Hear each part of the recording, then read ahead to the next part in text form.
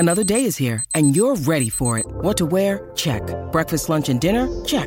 Planning for what's next and how to save for it? That's where Bank of America can help.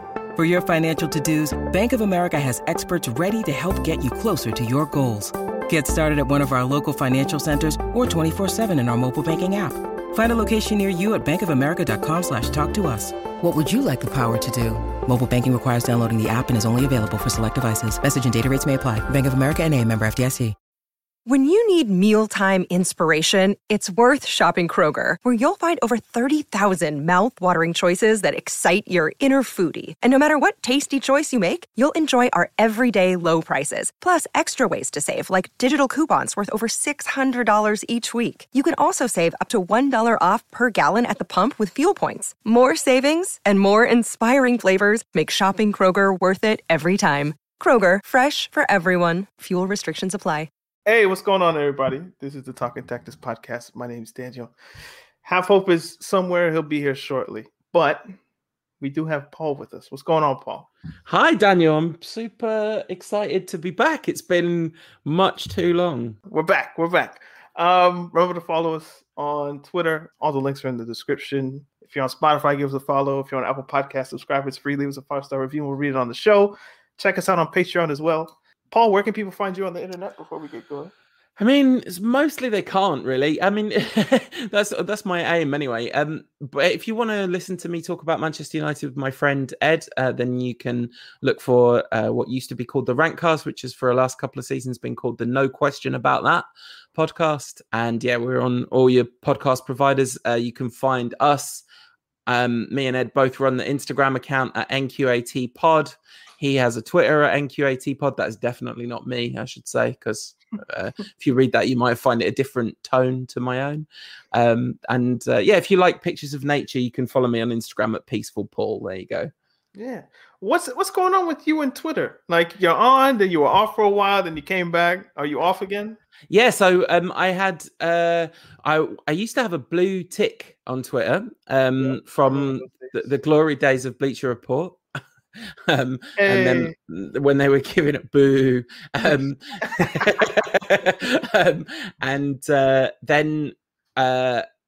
so when you have a blue tick, you can leave your Twitter account deactivated for 12 months and they won't delete it. And so I was just like, when I left Bleacher Report, I thought, I don't have to be on Twitter anymore. So I'm going to deactivate this account. And then I reactivated it when we changed our name as a podcast to kind of try and do a bit of promotion for the show and all that sort of thing. Changed the name, lost the blue check mark when I changed the name of the Twitter account. And then you can only have 28 days. So now I can't just leave the account sat dormant and reactivate it every now and again, because I would have to do that every once a month. And I can't be bothered with that life admin. So I have just let it go. And in about 12 days, I think it'll be deleted forever, which I'm super excited about, really, because I'm not a fan of that platform. So you're just going to let the people go? Like it's okay? I'm sorry for there are a few people that were a bit sort of sad about it because they like the content or whatever, but no, I'm more than happy to not have that in my life. I fundamentally, I think Twitter is a bad platform that is bad for you. That is my fundamental belief. And in my life in general, I try to mostly do things that are good for me and not do things that I think are bad for me. So cool. Hey man, if it's healthy for you, then it's healthy for you. I don't think it's healthy for me either. Like I had this tweet pinned: don't tweet everything you think. There wasn't a message to anybody but myself. Because if I tweeted everything that I thought, I'd either get in trouble or it would just be a waste of your time, because you don't need to read everything that I think. But anyway, as Paul said, the links to his podcast will be in the description. He's a Manchester United guy. He's been on the podcast enough. You guys know this. Let's talk about Manchester United. So, I'm happy to do that. This is, I mean, I'm not saying that I'm on the show because we won 5-1 and say we'd lost to, I don't know, let me pick a team at random, Chelsea this weekend. I wouldn't have come on the show, but it doesn't hurt, does it? When was the last time you felt this good about your team? It's a great question. I don't know. I mean, I felt extremely good about my team in the sort of 10 weeks after Mourinho left, just because Mourinho wasn't there anymore. And that's one of the nicest feelings I've ever had in football. I've supported a team that won the treble and won the European Cup and the league in the same season and all these things. And those are above Jose Mourinho leaving, but it's probably top 10 all-time United moments for me. It's certainly the most relieved I've ever been as a United fan. So I felt really good then. But, football-wise, it's not since Fergie. I mean, I know Solskjaer gets a lot of stick, and I think some of it is totally reasonable. And I don't think he's, a tactical mastermind or anything like that. But the stat, you might have seen it, lots of people have seen it, that's been doing the rounds, that in something like 400 games between Ferguson and Solskjaer, United scored 5 or more goals twice. And in the 152 games that Solskjaer has been in charge, it's happened more than 10 times. 10 times now they've scored 5 or more goals. So, it's so much more fun. How do you feel about your striker situation? Are you cool with how he's setting things up? Like, there's no... I guess Rashford had the surgery, so he's out for a while. Martial's... Yeah. Are you still repping Martial? I can't stop. I mean, I don't know what I believe anymore, but I know what I'll say in public. No, right. I'm joking, of course. Like, I think it's too soon to write him off altogether. I think we've seen that there's an extraordinary talent in there. He's done brilliant things. The season before last, you felt like, oh, maybe this is it now. Maybe he's got the number 9 shirt back. He's playing up front. He scored a lot of goals that season. I think he was scoring at 1 and 2. And you're thinking, okay, here we go. And then last season, first half of the season was a complete bust form-wise. Although before the injury, I thought that his link-up play around the box was starting to look better and those kinds of things. And then he was just injured again, which has been a huge feature of his time at United. And people talk about, I don't know, one of the reasons that I defend Martial to the hilt is because I just don't like the tone of some of the discussion around him, But one of the things that's been talked about, not really enough, I think, is that he has really had a lot of injury troubles at United. So I think that's probably hampered his career. But yeah, in terms of how we're setting up, I don't know how any United fan realistically could be anything other than really excited about this season. Because if there was one thing you looked at that attack last season and thought, there's one piece missing, and that's someone who is a natural to play on the right-hand side of the attack. And then we signed, I can't think of a player that would have been more exciting to sign to fulfill that role than Jadon Sancho. So to the Leeds game, you guys have a rivalry, am I correct in that? Oh, yeah. I mean, on the commentary, the co-commentator said it's a rivalry maybe more from the Leeds side. I was like, no way. Leeds, there's a lot of Man United fans that hate Leeds more than they hate Man City. Of a certain age, definitely. Leeds are there's an ancient rivalry between Lancashire and Yorkshire, right? There were wars between those regions. That's in cricket, it's called the Roses match because when the white rose of Yorkshire and the red rose of Lancashire, which were the emblems of warring armies a long time ago.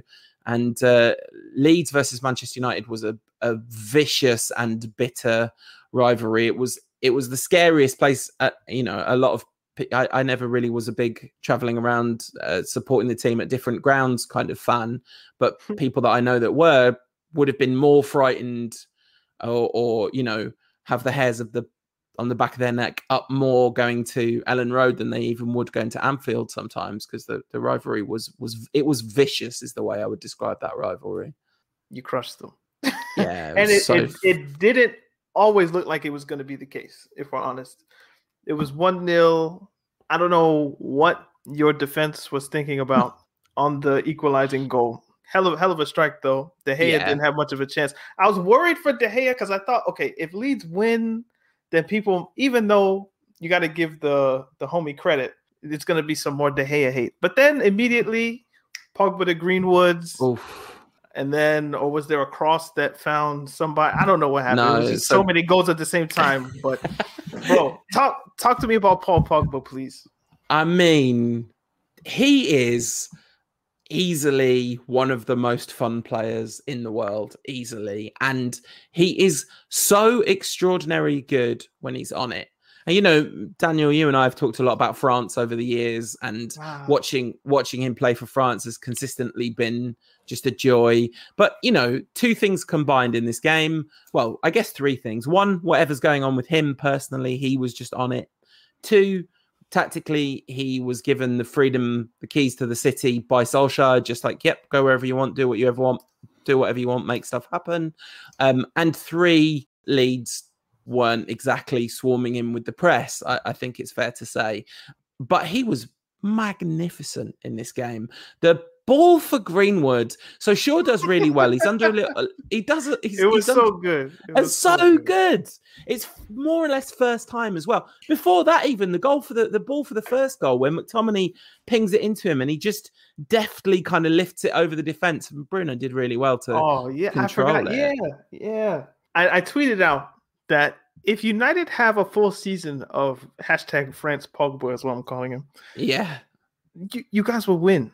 Yeah. You'll win. I think it's absolutely. Now, I mean, it's a big if. Yeah, exactly. You can't replicate 4 assists or just the form he has for France for 38 games. So I'm not saying you will win. But if that guy were to be in your team for 38 games, you'll win. Yeah. Absolutely. Who can live with him? I mean, every single one of those assists was excellent as well. Even so, the order of it goes: it's Pogba to Fernandes, Pogba to Greenwood, Pogba to Fernandes. So he's got a hat trick of assists already. Then Lindelof slightly spoils the party with a beautiful 60-yard pinger to Bruno, and then Pogba to Fred. Bruno's third goal was so good. it was absolutely immense. It was immense. It was too good.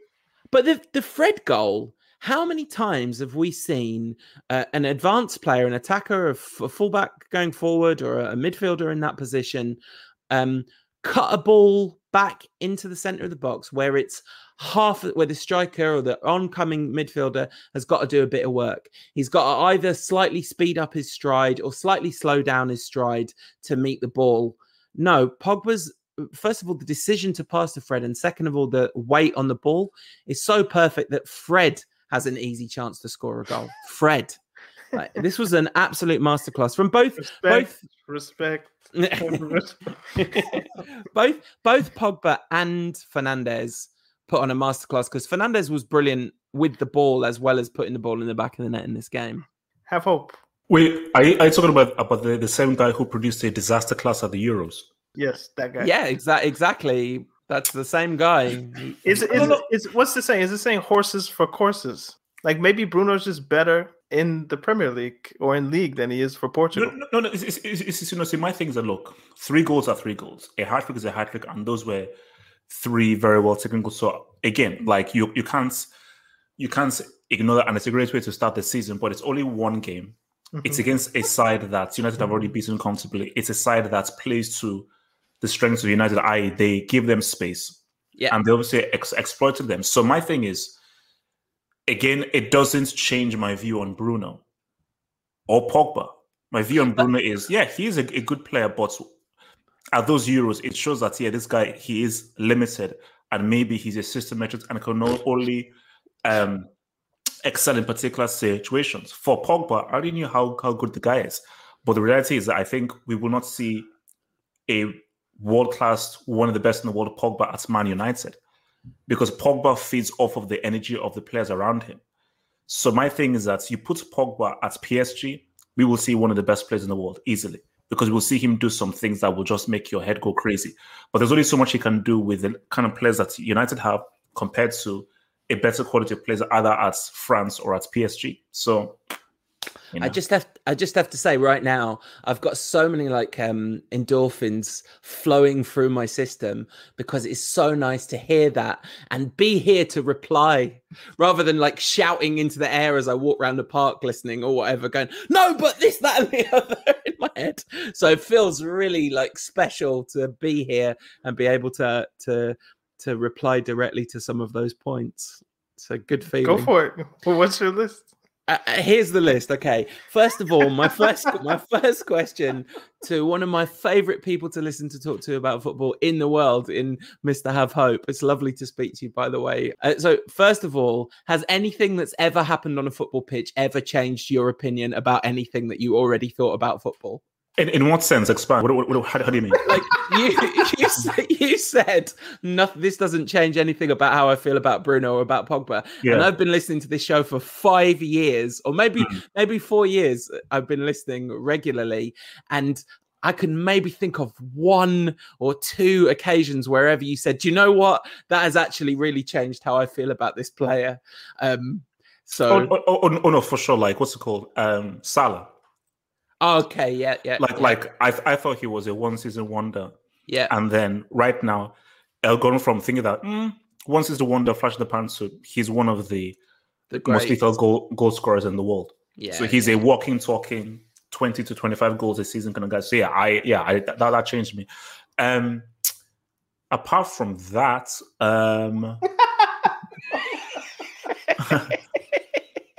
yeah, I mean, I think I think everything else is pretty much like that is the only one where I was like, well, maybe in a smaller sense, Frankie De Jong. Okay. I didn't think the guy was that. I thought the guy was overhyped and so forth. Been watching him more for Netherlands and for Barcelona. Extremely good midfielder, very good midfielder. So we're gonna let the world forget that you were out here saying Sanchez was better than Hazard, and now you're like Hazard's top guy. Oh, Sanchez was better. But my thing that was like. That's not a turn of events because Sanchez became crap. At that point, I said it. Of course, he was better than Hazard. 100% he was. Because my issue with Hazard pre-2018 was, you're skillful, but you just run around in circles, not really affecting the game anyway. Then from 2018 onwards, he now became a lot more effective. But so you weren't wrong. He changed. Yeah. Like Sanchez, for some reason, went to United and just lost all of his powers. And Hazard, just something clicked in him after 2018. I am not what the kids would call a Bruno stan. Do you know what I mean? Like, I think he's been amazing at Man United and transformational in a lot of ways. But he's also one of the most frustrating. I mean, he's incredibly good sometimes. And when he's bad, he's really bad. He is, he destroys counterattacks. Every time he gets the ball, he tries to do something amazing. And occasionally that gets a little frustrating. So I don't think Bruno is in the very upper echelons of absolutely elite footballers all around the world. Although I'm increasingly convinced that he's got a level of effectiveness that puts him in a kind of important conversations around, who are the players that make the biggest contributions in games, and surely that means something. Anyway, I would say that being hypercritical of his performances in the Euros as a means of assessing what you think of the player, it's so contextual, because I have never known a player looked as dead on his feet and still playing every week as Bruno Fernandes by the end of the pandemic season. Like, he'd played, I mean, this is on Solskjaer, this is on Bruno.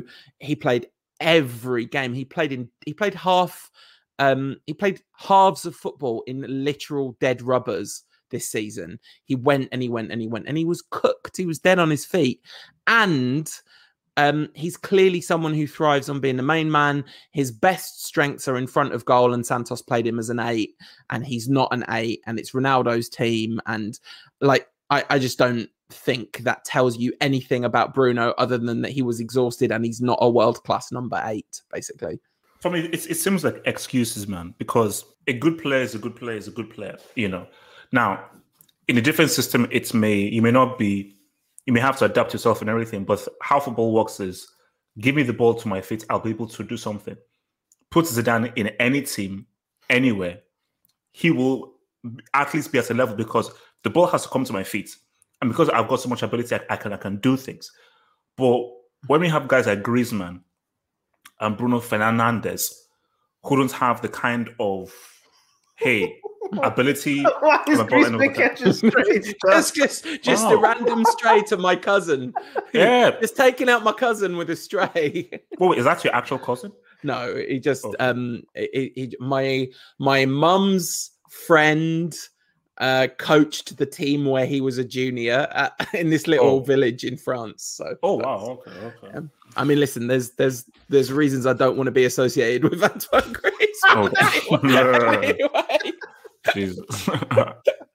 So my thing is that the thing with Bruno is you played at the 8 out of position and so forth. But my thing is, if you are that good of a player, unless you're played in a totally crazy position, as long as you're played within the vicinity of where you are, you should still be able to have somewhat of an effect on the game. The fact is, he was so ineffective. The fact that he was so completed, hence why Santos had to bring in Renato Sanchez. Yeah. Because it was like, no, you're not give me something, you're not giving me anything. But I think when you look at the Premier League has more space, it's faster, it's quicker, it's more direct, which plays to Bruno's strengths. International football is a lot more tactical. International football overall is different. It's slower, it's a lot more tactical. Yeah. And you have to adapt your game because international football and club football, they're two totally different beasts. So my thing is that what you've not seen from Bruno is, of course, he's still a good player, but he's not as good as people make him out to be, you know. And it's a guy where, given the right situation, that there were horses for courses. Like perhaps just the space that you get in club football, if you get it, is just more advantageous for a player like Bruno, and he's playing in a better team compared to the ones that he's playing against. I'm not sure I accept the premise that in this Euros, players got less time and space on the ball than they would in an average Premier League game. I think tactically this was actually quite a reactive Euros. There were lots of teams that allowed time and space to the opposition and then closed them later. I don't know. But the other thing I wanted to say is Daniel made a whole documentary about this. I was in that documentary. The amount I love Zinedine Zidane, you know, I would go to bat for him under any circumstances. I forgot I did that, you know. I was like, what documentary is he talking about? But, so good. It's such a good documentary. But if Zidane ran a third of the miles that Bruno Fernandes had run in the previous season, I would love to have seen what would have happened to him in any one of those international tournaments which he massively shone in. I'm not saying Bruno is equal to Zidane talent-wise. I don't know that many people other than people who just want to say everyone who was good at football in the old days is rubbish, really, would make that argument. But it's not excuses to say that a player was cooked. It's like Rashford, right? Rashford he's a better player than we saw last season because he was playing injured and exhausted all the way through the season. Bruno Fernandes was exhausted by the end of last season and was therefore dramatically ineffective. And also, the position does expose his limitations. He has limitations as a player. But I think the idea that of course, there are subsections of people who put him on too high a pedestal, but I think most people are just saying, yeah, it's great. He scores loads of goals. It's brilliant. You know, not like he's Zinedine Zidane reborn. We can leave that there. How does Rafael Varane change this team or help it? He's obviously a really high quality defender, but to put this in the simplest possible terms, let's just say he's better at everything. This is going to sound extremely disrespectful, and I don't mean it to be. This is about how good Varane. It's about how good I think Varane is, not anything else. He's better at every aspect of defending than Victor Lindelof, but that is less important than the fact that he's 50% again as quick as Victor Lindelof. And Maguire has real strengths as a defender. There are things he's genuinely good at as a defender. I think he is both dramatically overrated in some quarters, and as a kind of countermeasure to that, there's people that just think he's absolutely useless, which I think is kind of palpably nonsense. I think Varane alongside Maguire changes the nature of what Maguire looks like as a defender.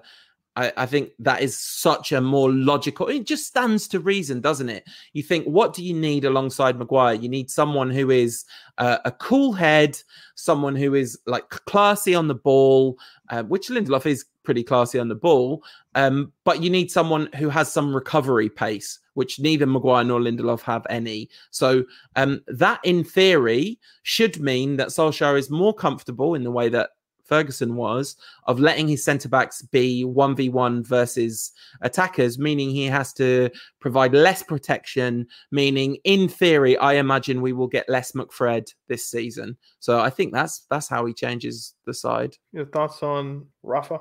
Well, Benitez. Yeah. Rafa Varane, bro. Well, look, man, shout out to Benitez, man. Shout out to Benitez, man. The thing with Varane is this, man. Isn't Rafa in sport? Isn't that mostly Nadal? If you hear Rafa, you think of that. I think of Benitez. It's a football podcast. It's a football podcast. Varane, I think you have to look at, because I watched a lot of Real Madrid games last season, and when Varane is good, he's really good. Yeah. But this guy can make mistakes. You know, you look at the Hungary goal that they just scored, it was him coming up, exposing the space that led Hungary to score. If you watch Real Madrid, when he's with Ramos, it's great. When he's with Militao, mistakes.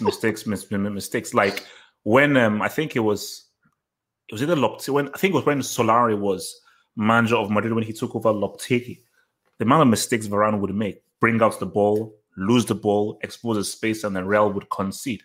So he is. And also, you know, like what you always have with fast defenders is that they say, well, because I'm fast, you know, I can always make up with my speed. And he's probably the quickest defender in the world. He is extremely fast.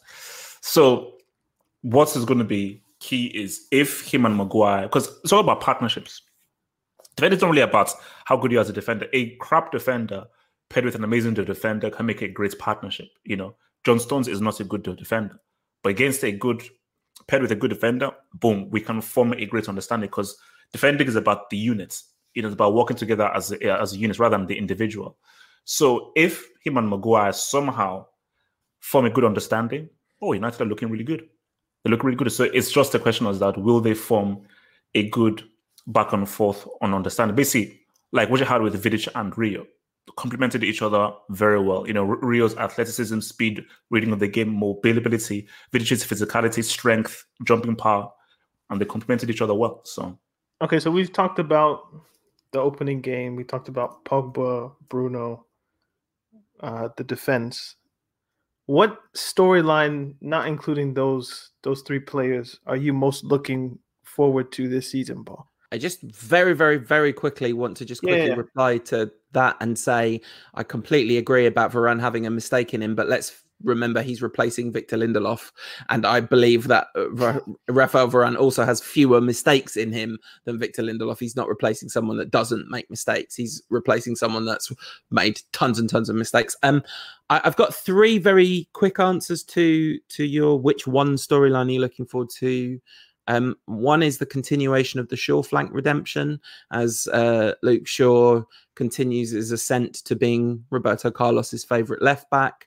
An absolutely incredible turnaround from a player that I thought we desperately needed to replace at the end of last season. I mean, I asked Hope earlier what which of his opinions have changed. For me, Luke Shaw, I thought he was cooked. I thought he was done, and instead he's been wonderful for both United and England, actually.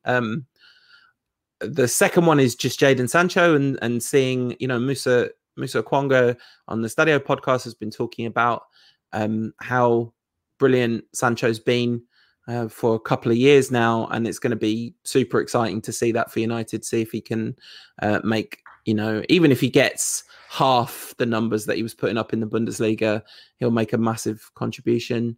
And if he can get close to the numbers he was putting up in the Bundesliga, that'll be, wow, quite something. And then the other is just the continued rise of Mason Greenwood, who I think is truly a generational talent. So that reminds me, we're not finished. I know it's half an hour on United, but sorry, everyone. This Graham Souness stuff, man. Oh, it's really disturbing. It's really disturbing. Greenwood was really, really good. Okay. But Pogba was head and shoulders the best player on the pitch. How come he just can't give him his credit? What's wrong? How come he can't just say he had a good game? How come he has to say, he's a £100 million player? You'd expect 4 assists from a £100 million player? Okay, Graham. Man City 0, Tottenham 1. Where was Jack Grealish, have hope? He's £100 million. He should be given 4 assists. Why was it the score 4-1? Oh no! Look, there's a very simple answer to this. Well, the answer that everyone is jumping on. If your answer does not start with the letter R, no, the answer that everyone is jumping on is racism, which it isn't. Now that's the one that it's racism, but it's not. What this is wait a minute, we've got something here because it's called playing the game, and the game is retweets, traffic, and traction. So what Sky Sports and students have realized is people are drawn towards negativity more than positivity. You think students knows how to operate Twitter? What people love more is being attracted to something that just pisses me off. And people can't get enough of like, hey, this pisses me off, but I want... Bro, there are guys today who hate me that have watched every hangout, are subscribers and so forth. And these guys insult me. And these guys say that you don't do anything because you don't give Cristiano credit. And I only say that I think Cristiano is that great. And they keep saying, man, you know nothing. But you keep watching. And I keep saying, no, Cristiano, he's not good. Like he's a tapping merchant. But they keep on tuning in. So what they've realized is, no, let's keep this thread going. Because every time I go on this whole, Pogba is not that good, or just some kind of anti-Pogba thing, I'm never going to give him his credit. Retweets upon retweets, viral upon viral upon viral. So they're just playing the game. They're playing the game. I think and it's working. It's working. Yeah, but do you believe deep down in your heart that Cristiano is a tap merchant and that he's overrated by people? Yes, 100%. You believe he's a Graham tapping Souness merchant? Believes it too. He's not just saying it because it gets retweets. The things he says gets retweets. How do you know he believes it? Because he believes it. How do you know he believes it? You're not committed to the game. Have you sat down with him? Not even you. We don't know privately what he believes. We don't know. All we know is the TV, the lights, and so forth. We don't know. No, maybe he believes it. Maybe he doesn't. Like, we don't know. All I'm saying is that it could very much be a case where, he maybe just will never give him his credit. Or there could be another case where, no, this is the media game, which is working. Like, it's working. Because they're like, no, soon as you know what? Let's create this narrative of you're the anti-Pogba guy. Because if you're the anti-Pogba guy, we're going to get huge traffic of United fans who are really pissed off and so forth. Huge traffic of guys to think you're racist and so forth. But if you keep with this whole thing, bro, it's effective. Why would he say yes to like everybody thinks you're a racist in 2021? Like, okay, he genuinely believes it deep down. It's just that what he says is nonsense. No, it's for me. I believe it's a game. For you, what he's saying is so nonsensical that there must be some ulterior motive to this to make it make sense for you. But what I'm telling you is that that's just what he believes, at least to me. Paul, do you have any opinions on how Pogba was portrayed in the media? Maybe you don't have to call out Souness personally, but I mean, I have a lot of opinions about how Pogba was portrayed in the media, and you know. I mean, that is a much broader conversation, right? Like as was widely pointed out just before the Euros, when Phil Foden had a extravagant haircut and everyone went, "Isn't he a great guy?" And you're like, "Oh, that's an interesting difference in the way a haircut is treated." I wonder what that could possibly be about. I do not believe that Graham Souness is playing a media game, but of course I don't know this. I believe that Graham Souness has a real problem, and it's really disturbing that he's given a national platform to talk about it. And the undercurrents make me feel very uncomfortable. And I could be wrong. I would love it to be, well, even if it is just for clicks, it's very disturbing to do this particular thing just for clicks. I mean, as they said on the Football Ramble, if this is what is just expected, then it's just expected that good quality players would get 150 assists a season. So I don't think that's just expected. And also Pogba, not £100 million player as it goes. True. Just a little. Just 89 is close enough. It's close enough, but not. I mean, you know. I think Souness has a real problem, and I think it's despicable actually that whether it's to be the pantomime villain in this one very specific arena or not, I'm not convinced by that argument. Although I of course I don't know, and it could absolutely be the case, but I don't think it's obviously that it's just for clicks, because also Sky Sports don't really trade on clicks in that way. They're not a newspaper or whatever. They trade on subscriptions. I'm not sure it would drive Sky Sports subscriptions to have Souness slating Pogba every week, although no, but traffic is traffic though. So what everybody has realized is, oh my gosh, the rise of AFTV, the rise of rants, expressions, and so forth. This online thing is the new wave of media. Yeah, but Half-Hope, is gaining traffic for Sky, or is it for the people who talk about them? No. But maybe the point I'm making is that basically it's the new media game. So whether it's your CNN, Sky Sports, or so forth, everybody is now shifting. Well, not shifting, but they're now sort of now doing a balancing act of, okay, we have our bricks and mortar, TV studio, TV, blah, blah, but we have to really get into this whole YouTube thing, Twitter thing, retweet thing, because this is now really where media is rapidly going to, because I'm sure they've looked at the data, and a lot of the young kids who really consume this, mostly, they're watching stuff on YouTube and on online media and Twitter. So what Sky Sports are doing is that, look, you see it on YouTube, like, even look at the kind of titles they have for the YouTube videos and so forth. It's all to try and get into the whole getting clicks. So 100%, they're like, we are creating a narrative here that is generating traffic and generating interest and generating dialogue. And what you find is negative dialogue really is what really generates things, rather than something that's positive, something that sort of ruffles people's feathers and really annoys people. That narrative, they just push it through. So it's like, oh yeah, it's fair game, So like I'm like the villain to the United fans who like I'm the anti-Pogba guy. Let's play the game. It's all a game. So I think Souness would be saying the exact same things about Paul Pogba in 1987 if there was no internet. Yep. No Twitter, no Instagram. He'd say the exact same things if we just transported it to a probably like he is probably like I wouldn't be surprised. So City Spurs. This is like the best possible outcome for Harry Kane. Because City now need a striker. This is obvious. And Spurs are now in the best position to kind of say, Kane, we don't need you. Like, they could make the argument. So Harry Kane wins. I think this game doesn't show us, we don't need Kane and so forth. Like, but the fact that I think that they should sell Kane. Because again, as I said again, like, Levy, unless you're a psychopath, if someone is offering you 150 million for a tree trunk, you're being offered 150 million for a tree trunk. I don't know many tree trunks that cost up to 100 million. So for Levy, you've now seen this team operate this way without this tree trunk known as Harry Kane. What would be smart is sell him, get some players, and what this team has showed you is, give Santo agency and let him recreate and create a team in his own image completely. That's what it shows. Because I always say that for Kane, he's a pretty good goal scorer. He's not world class. He's flopped in the three finals he's played for Tottenham, and he's not in the same stratosphere as peak Cannibal Suarez, Lewandowski, or Benzema.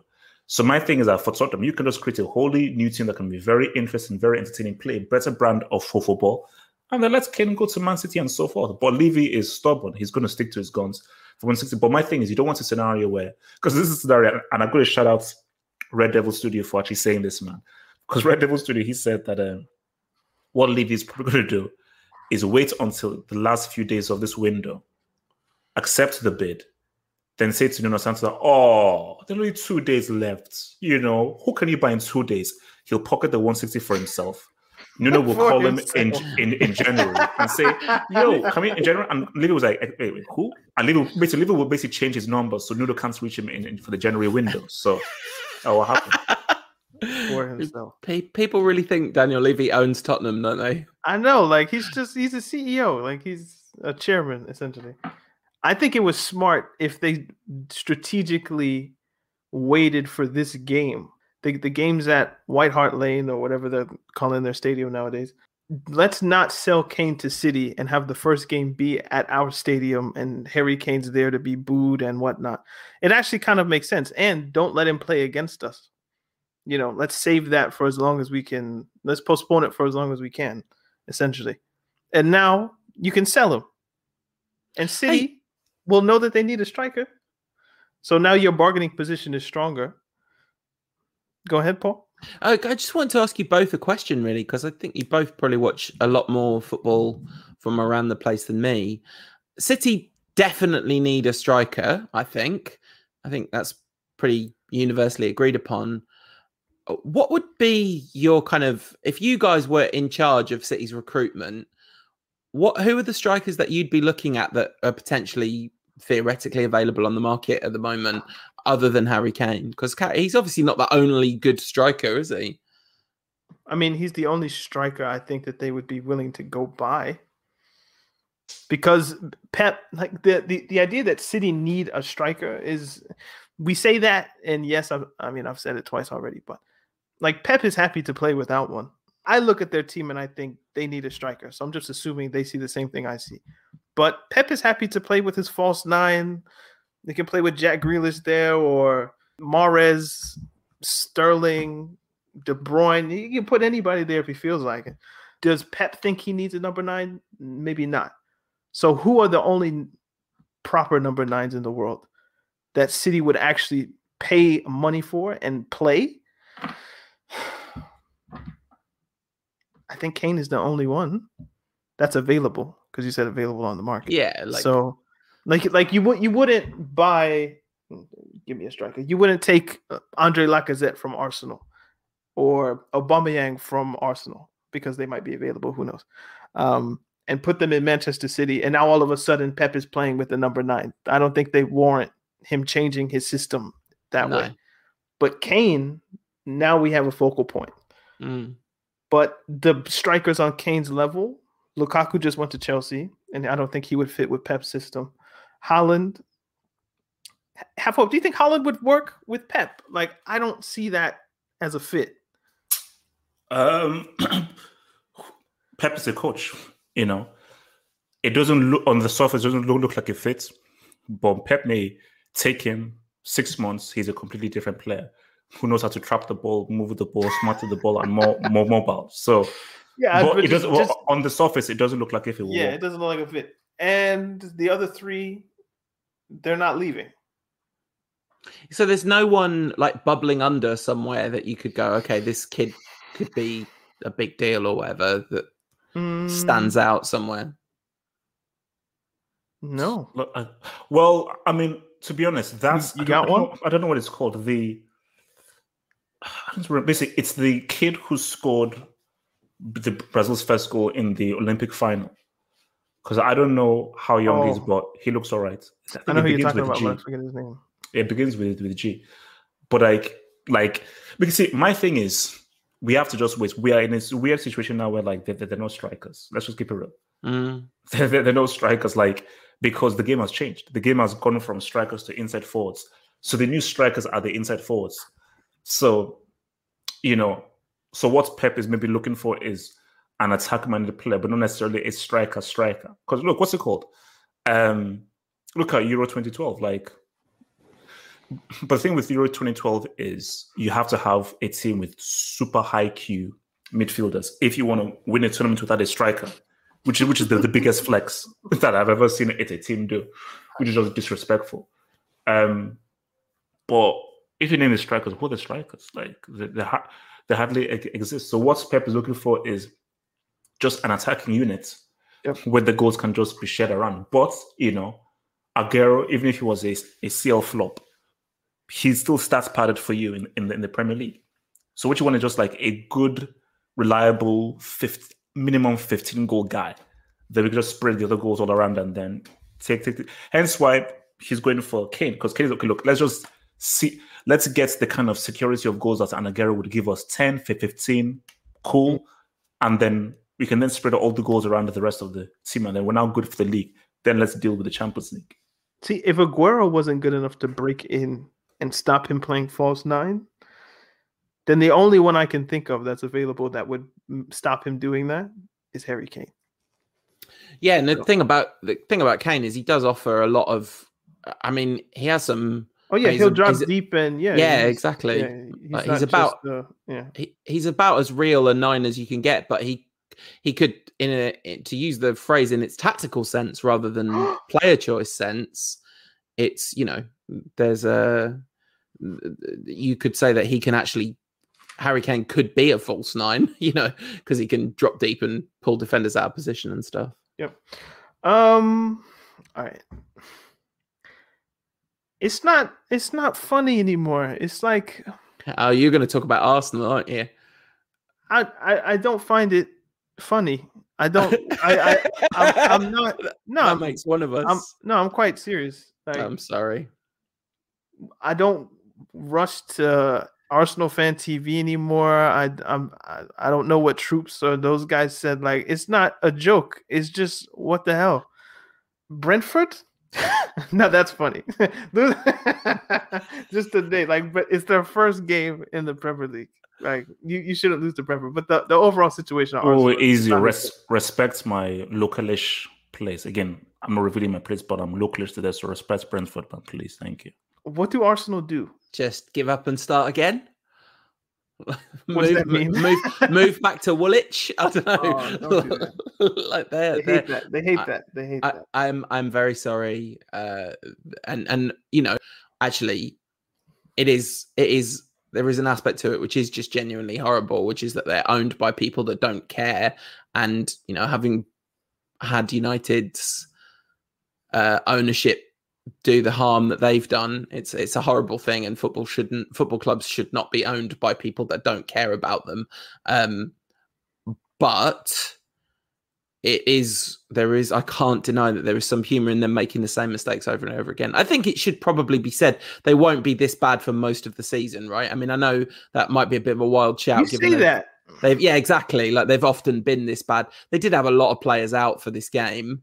But like, their players attempt who they had last season that also finished 8th or 9th. Where did they finish? I think they finished 8th. Right? We didn't have Lacazette. We didn't have Aubameyang. You had them the whole season last year. It didn't help. Paul, the only thing that will help them is they don't have any European obligations. They're not in the conference, whatever. They're not in the Europa League. They're not in the Champions League. So one game a week. Okay, if we're honest, sack Arteta now. Yeah. And as much as I don't like him, give Antonio Conte whatever he wants. Doesn't he want the ability to compete at the top level in the transfer market, which they don't even slightly close to even begin to have a chance of offering him? After the transfer window is shut. Then you bring in Conte, and he can't complain about transfers because the window's not open. But then he only has one game a week, and we've seen what he does with one game a week in the Premier League before. He won it. Now, I'm not saying he would win it for Arsenal, but I'm just saying it would be a quicker fix than suffering through Arteta for another 12 months. Because it's going to if Arteta's being sacked, some point, you might as well do it now. After one game is very harsh, but you might as well do it now and bring in Antonio Conte. Give him whatever he wants. All he wants is money. Do it. Arsenal, look, they should have started Arteta from time. There's basically they should they should have started Arteta from time. Man. The fact that he's still there shows the issue. Like, so I told them and I warned them, you should have started Arteta, man. If only they listened to the podcast. Chelsea 3, Crystal Palace 0. Marcos Alonso, trash defender, but very good attack-minded left wing back. And I think that, if you do what Real Madrid do with Marcelo, still play him, because I think he offers more than Chilwell. But the team still needs a striker. It still needs a Lukaku. Werner is still trash. And yeah, man, like, I think you'll only see this team's full potential when you now see it against Arsenal. Palace, unless Vieira works with the players he has, I think he's probably going to get a sack. I think from Vieira, it could be a case of where he's enforcing a philosophy onto players that may not know. So now, look, it is Chelsea, so we'll see where we are at the end of 10 games and when they play teams of their level. But I'm just hoping Vieira isn't making the mistake of like, oh no, I have this philosophy and way of playing, and I want these guys to play this way, rather than, let's have a balance between my philosophy and what these players are about. Trevor Chalobah? Oh, look, man, that was a... it was funny because I saw like a video of like, I think it's Conte was trying to sort of congratulate him, and he's basically just like dancing in the background, but doesn't realize that Conte's behind him. Yeah. And Conte just was watching him dance. He does not realize. But look, it's great, man. I mean, it's like debut, had a iffy game against Super Cup, but still played pretty well. Made some good defensive blocks, and I just look. It was an amazing goal. When I saw it, I was like, wow, that is like a great strike. So what this now does is, it puts pressure on Reece James, on Christensen, and everything, because he's like, say, you know what, look, I'm gonna put in an argument that I think I should be starting in this back three. So it's good for the Tuchel. Oh, just quickly, by the way, Reece James, like his first name is Reece and his last name is James. Like his name isn't. Is it? Yeah, his last name is just James. Is that? Oh, I thought it was a double-barreled thing. No. Because if I ask you what's Reece James's first name, okay. Oh shit, it's Reece. Oh wait, did you think it was Reece James? Yes. Oh, that's great. I like that. I'm going to start calling him that. Yeah, I thought it was because. But then I was like, yeah, but what else would his first name be? Yeah, for some reason I thought it was because someone on YouTube said, his name is not double-barreled. HH. I was like, what? We need to give him a first name. Andrew Reece James. He doesn't have a middle name either. Like if you go on Wikipedia, it's just Reece James. So I guess we don't know what his middle name is, but yeah, it's not hyphenated. Anyway. Hey, I wanted to ask a question, if I may. I don't want to. I really enjoyed the show with Carl Daniel last week, but I did want to hear just a little bit of what Hope made of Messi ending up at PSG, and we're gonna get there. Oh, wait, okay, but great. You know what? Good. If we're already there, we can go. No, I don't mean to hijack the show at all. It's fine. We can skip Liverpool. You weren't here last week. Mm-hmm. Conspicuous absence. Yes, busy as always. Messi to PSG. Shocking. It was theoretical last week because it wasn't all the way done. He had the press conference, but then the hours after the press conference, there was like some last second Hail Mary report. The Barcelona people are in they're flying to Ibiza somewhere. They're gonna try to get Messi, and then his plane goes to Paris. So then what was it, Tuesday or Wednesday? It was official. So yeah. Now that it's official, Messi's a PSG player. He's wearing number 30. Odd, but not different. What do you think? Because I think 30 was his first number at Barcelona. Yeah, that's why it's not different. So, look, shocking. Because I said that this summer needed a really, really big transfer window to really pop things off, and I thought is it going to be Kane? Is it going to be Pogba? Not in a million years that I think that it was going to be Messi to PSG, and I think it's great, because I watched Barcelona and I'm like, this is new. Let's now see a Barcelona without Messi. Okay, This is something new. And now Messi at PSG. So wow, Messi now has a team because Messi for ages has had to bust his ass and look behind and see it's freaking Longley and Piqué behind just screaming. Respect. So my thing is, but here's the thing: is that I've seen a story play out a million times. I can almost guarantee that they're not winning the Champions League, at least in this season, because anybody that remembers, because I remember the Galacticos, because when you saw that, wait a minute, Ronaldo, Raul, Figo, Zidane, Roberto Carlos are in the same team. It's like, who the heck are stopping these guys?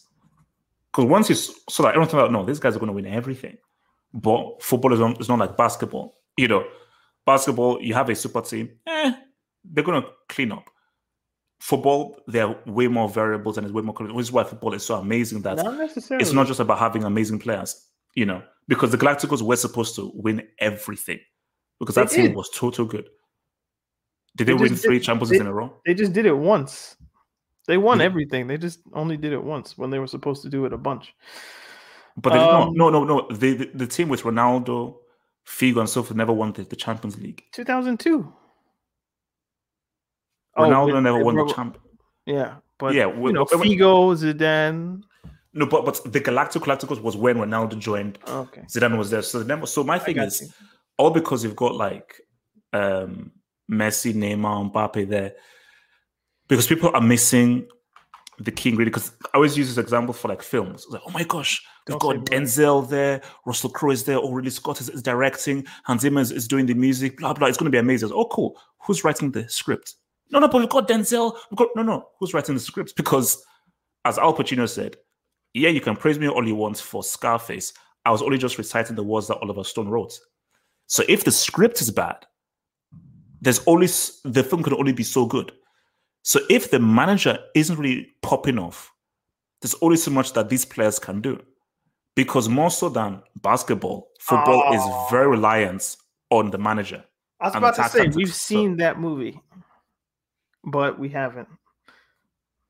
The Ridley Scott, Russell Crowe, Denzel Washington. Yeah. That's American Gangster, but Hans Zimmer didn't do the music. You brought up a good point, though. We will double back to PSG in a second. But watching Barcelona without Messi is a fun experience. It's very interesting. So, especially, I love watching Memphis Depay play football because he tries things. Just the first flick turn that he did, he doesn't even know what he's doing. He's just like, it just comes to him and he does it. The free kick assist that he had for Piqué, he's fun to watch. It's going to be his team by the end of the year, I think. So we'll see how that looks. But this is why we double back around. Okay. Because Messi has left Barcelona for PSG, Mbappe, it's thought, if the El Chungrito, whatever those dudes are up to, they're saying that Mbappe is not thrilled with this whole Messi to PSG stuff. So he wants out. So Real Madrid are going to offer 120 million euros to PSG. If PSG accept the offer, Mbappe will go to Madrid because it's always been his dream. And PSG will take that 120 million euros and they will go to Turin and put the money on the table for Juventus and say, give us Cristiano. You laugh, but these are Spanish reports that are coming out, official reports. So Mbappe to Real Madrid, Ronaldo to PSG. This could happen for only 120. Oh, that would be. I'm laughing because the idea of it, I'm not laughing because it's ridiculous. I'm laughing because it's hilarious. Imagine if that happened. What an extraordinary so you can have a front three of Messi, Neymar, Cristiano. Now, I hear that and I think it's not 2012 or not even 2012. It's not 2016. It's not 2015. It's 2021. So the ages of these guys, by the time we get to next summer, Neymar will be 30, I think. Yeah, he was born in 92. Messi is 34, 35, turning 36. And Cristiano, when was he born? He's in 85? So it'd be 36, 37. Like, the names on the shirts will look good. On FIFA, you'll look good. But is this really something you should aspire to have? Messi, Cristiano, and Neymar in 2021? Outside of the commercial, the Qatari soft power thing? The fatal flaw in the whole argument is that Real Madrid will pay 120 million for anything. Which that's like for Mbappe? It's light for Mbappe. It's not light for Real Madrid, who are completely and utterly broke, and that the amount that they'll end up in the same position that Barcelona were, where they can't register the players because their spending caps are set by La Liga. I think next season, like Mbappe running his contract down and going to Real Madrid next season, I think is entirely plausible. You don't think that's part of the reason why you guys were able to get Varane and why PSG were able to sign Ramos, is that they were clearing the way for the Mbappe?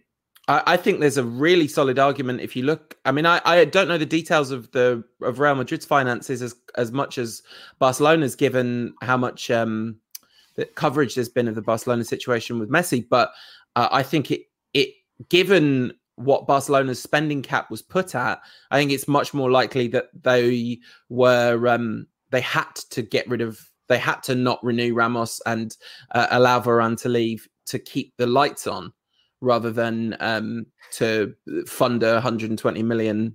So I mean, I could listen. This could be announced before the show's out, and I'll look the fool, but I don't mind that. My guess would be it's more about the fact that without getting rid of some money off the wages, they wouldn't have been allowed to field a team this season. Firstly, do you think Mbappe has it in him to just be like, nah, I'm not staying here for this? Madrid is kind of an open space. If I can get there, why wouldn't I go? So do you think that's a feasible outcome that he leaves this summer instead of free next, which would be more advantageous for Madrid based on everything Paul said? What then are the ramifications if Cristiano is an idea? You see, for me, I've always felt that Mbappe, he has to leave. He has to leave because I just don't think PSG is the right environment for him, because it's a holiday camp, and the Mbappe at Monaco was actually a more effective, better player than the Mbappe at PSG, because at PSG there's like, I don't think he was better. You could maybe argue he was more effective. No, he was. But he's not a better footballer than he was at. He was better. No, he was better at one. Because for me, it's like he knew what his limitations were, and he focused on his strengths. Like, Mbappe is not a dribbler. He's not a guy who can do crazy amazing skills. That's not your game. Your game is 1-2, quick, boom, boom, quickly create space. Did you watch the game? The shots and so forth. Against who? Eiffel Tower FC. No, that is PSG or Eiffel Tower FC. Have you seen the badge? Like it's their badge. No, but it's they're playing against Eiffel Tower FC, man. So actually, no. Shout out to Disneyland Paris, man, for overcharging on entering Disneyland, man. So there's no way I was going to pay that price for that. Although the salmon sandwiches near my hotel was very nice, though. So, side notes. I was like, what? No. When I went on the holiday to Paris, I was not going to pay that amount to enter Disneyland, man. So screw you. How much is it? Did you say 70 euros? But I think that thing was about 100 and something euros. I was like, no, what? Screw you.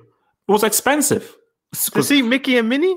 Well, also Captain America's shield, Iron Man's thing, Avengers, all that kind of stuff. Oh, that sounds up your alley, man. You should have paid the money. No. I was like, this is too much. I was like, because the African uncle jumped out of you? Yeah. I was like, no. Waiting be this.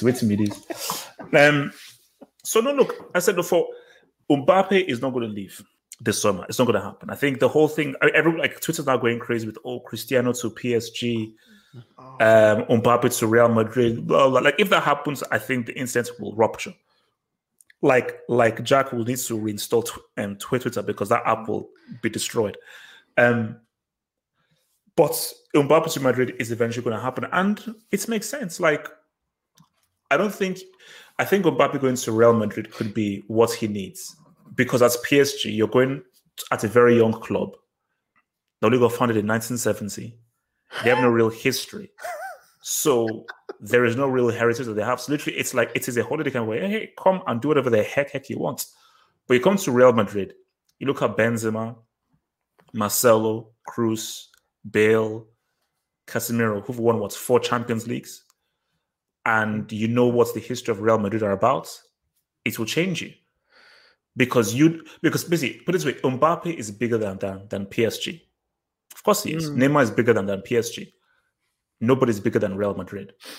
So all right, let's do some questions and then we can get out of here. This is from Red Shakan, not the red we know, but does Mbappe's ego match his talent?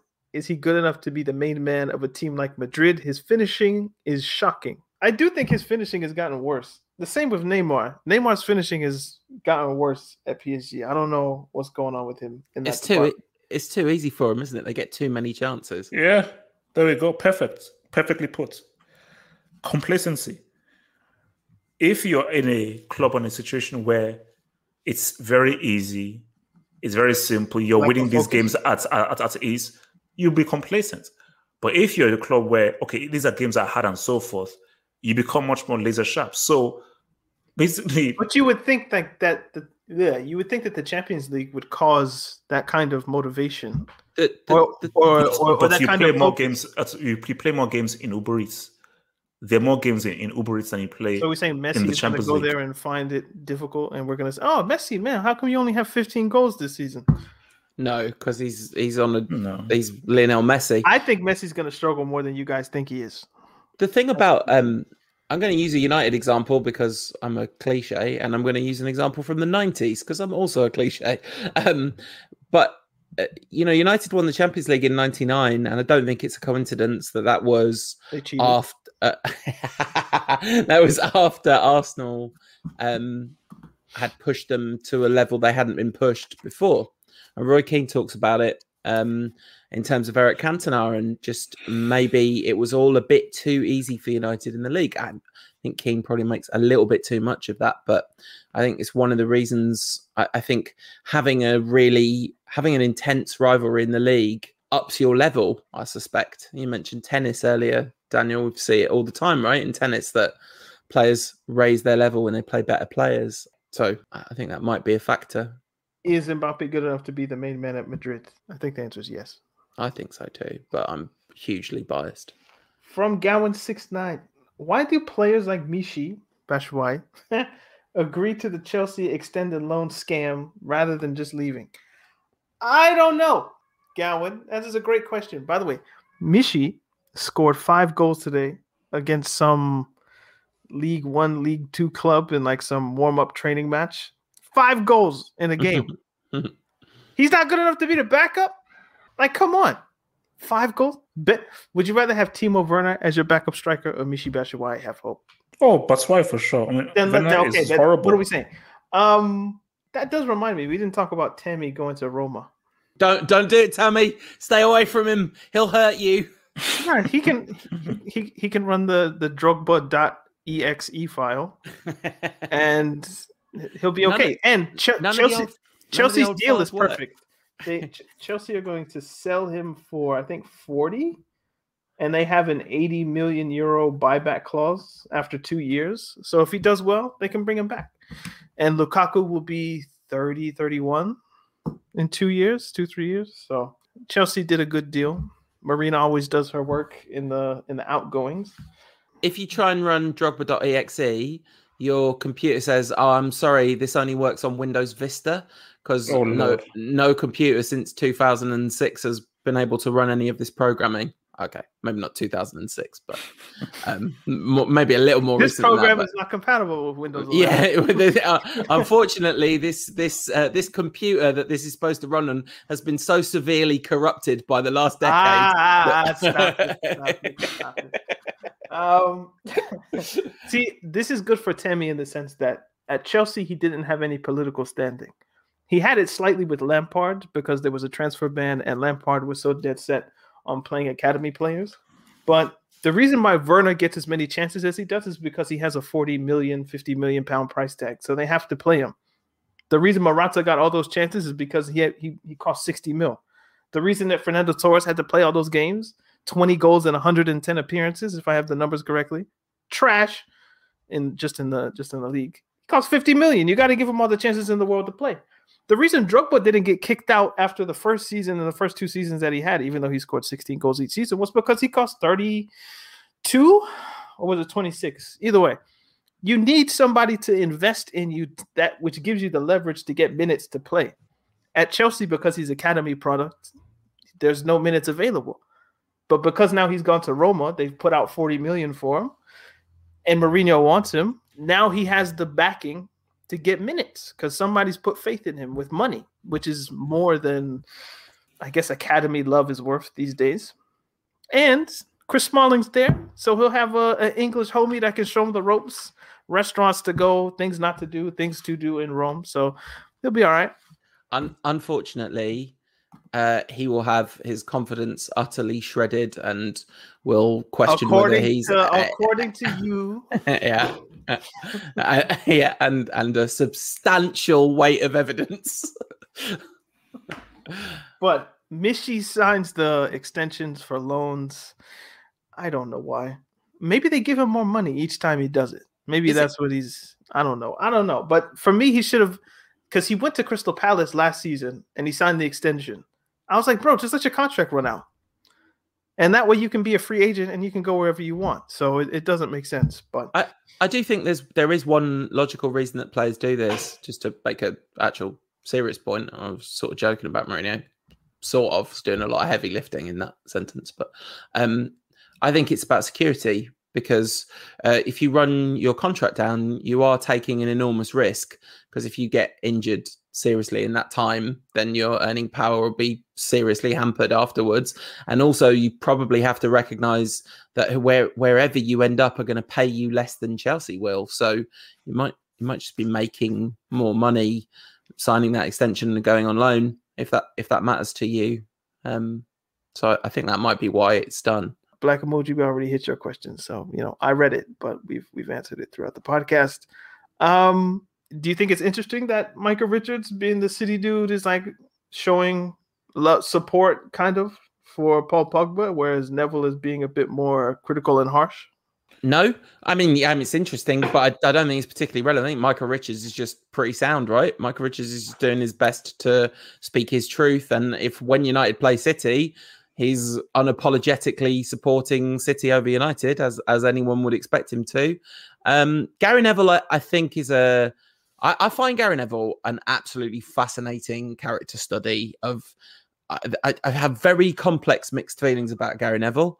I think there are big pros, and I think I like some of what he's done quite a lot, and sometimes I think he has some fairly substantial blind spots. Anyway, he doesn't generally. I mean, obviously, like if United play Liverpool, he's not shy about chatting to Jamie Carragher about wanting United to win. But I actually think he's a lot of United fans would say that he's kind of gone overboard to appear neutral and not excessively United biased in some of his coverage. Will United, Liverpool, Chelsea, and City pull away from the rest of the league and rank those 4 teams with the deepest to least deepest teams? So basically, we've replaced the top 4 of the 2000s. We've replaced Arsenal and added City. Yeah. I think the answer to the first part of that question is yes. I don't like it, even though I support one of those teams. I think it's because of the financial situation that's the case. But I do think the answer is yes. Same. Double H? Oh, no, yeah. 100%. 100%. Actually, sorry, I said it was to do with the financial thing, and I actually think Liverpool are the exception to that. I think the reason Liverpool are where they are is because of Jurgen Klopp, which is, I think the money helps. The money helps, but I don't think relative to Arsenal, Liverpool have substantially more earning power, for example, unlike United, who clearly do, and then the City and Chelsea are in a different financial league. Deepest to least deepest teams? I think it's hard to look beyond City for depth. I think they've got cover everywhere. United would be right up there. I think in terms of their attacking depth, I think that's the best in the league. I think, but midfield they've got players who shouldn't even be in the first 11. You guys have 2 goalkeepers, 5 centre backs. Yeah, but I mean, you kind of buys like a half because we can't count that he'll be fit. Well, are you counting Phil Jones in that? Because he's a lot less than half. If you're so it's Lindelof, Maguire, Lindelof, Maguire, Varane, and then you're into buying Phil Jones. Tuanzebe's just gone on loan.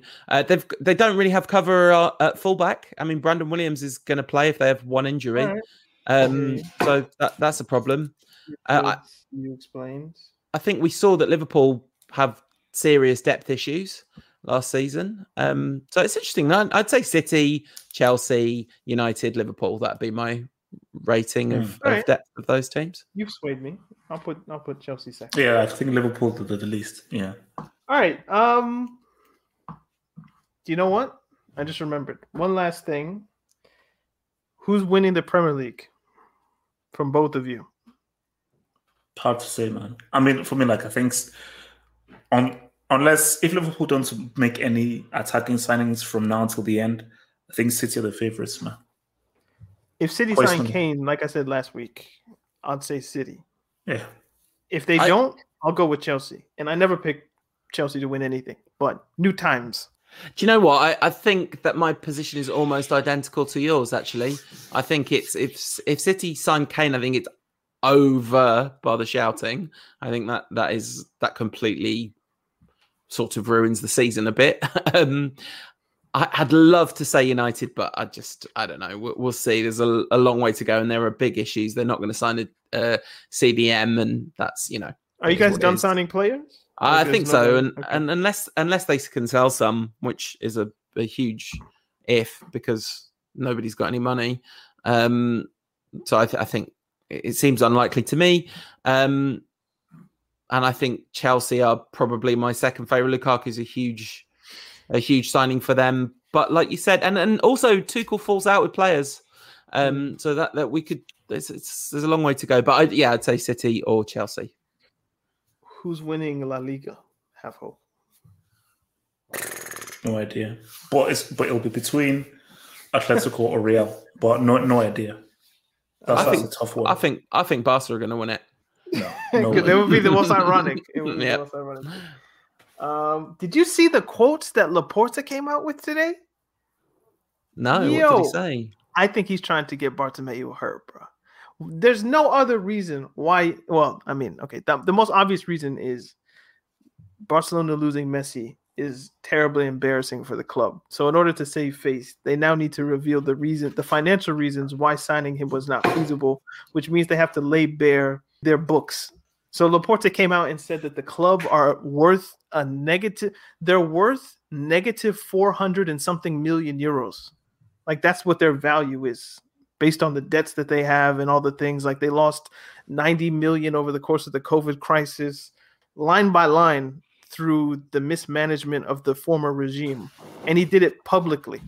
That seems like dirty laundry that you probably shouldn't let everybody know, but maybe because Barca are publicly owned, maybe like they have different rules or whatever it is. But I'm like, bro, you're going to get Bartomeu hurt if you keep saying everything that he did wrong. There's no way Bartomeu is in Barcelona, right? If he is, he must be in like some safe house. How can he go to the grocery store or fill his car up with gas or church? Even the level of financial or fiscal mismanagement is just... Any last points? Anything that we didn't talk about? No, thank you for having me, and thank you for keeping on doing the show. I know I speak for all the listeners when I say it is a weekly treat. Nice one, Paul. Thank you, man. You are more than welcome. You are welcome to show up anytime you want. Thank you. I'll be back. Shouldn't be so long, but that's more my fault. We do the podcast every Tuesday. Remember to follow us on Twitter, Instagram, Facebook, all the Talking Tactics. Half of where can people get you on the internet? Footballhot.com. Links are all in the description. And we will see you guys next week. Talking Tactics podcast. Sometimes funny, sometimes serious. Always football. Indeed. Peace, peace, peace. Peace, peace, peace, peace, peace. Sports Social Podcast Network.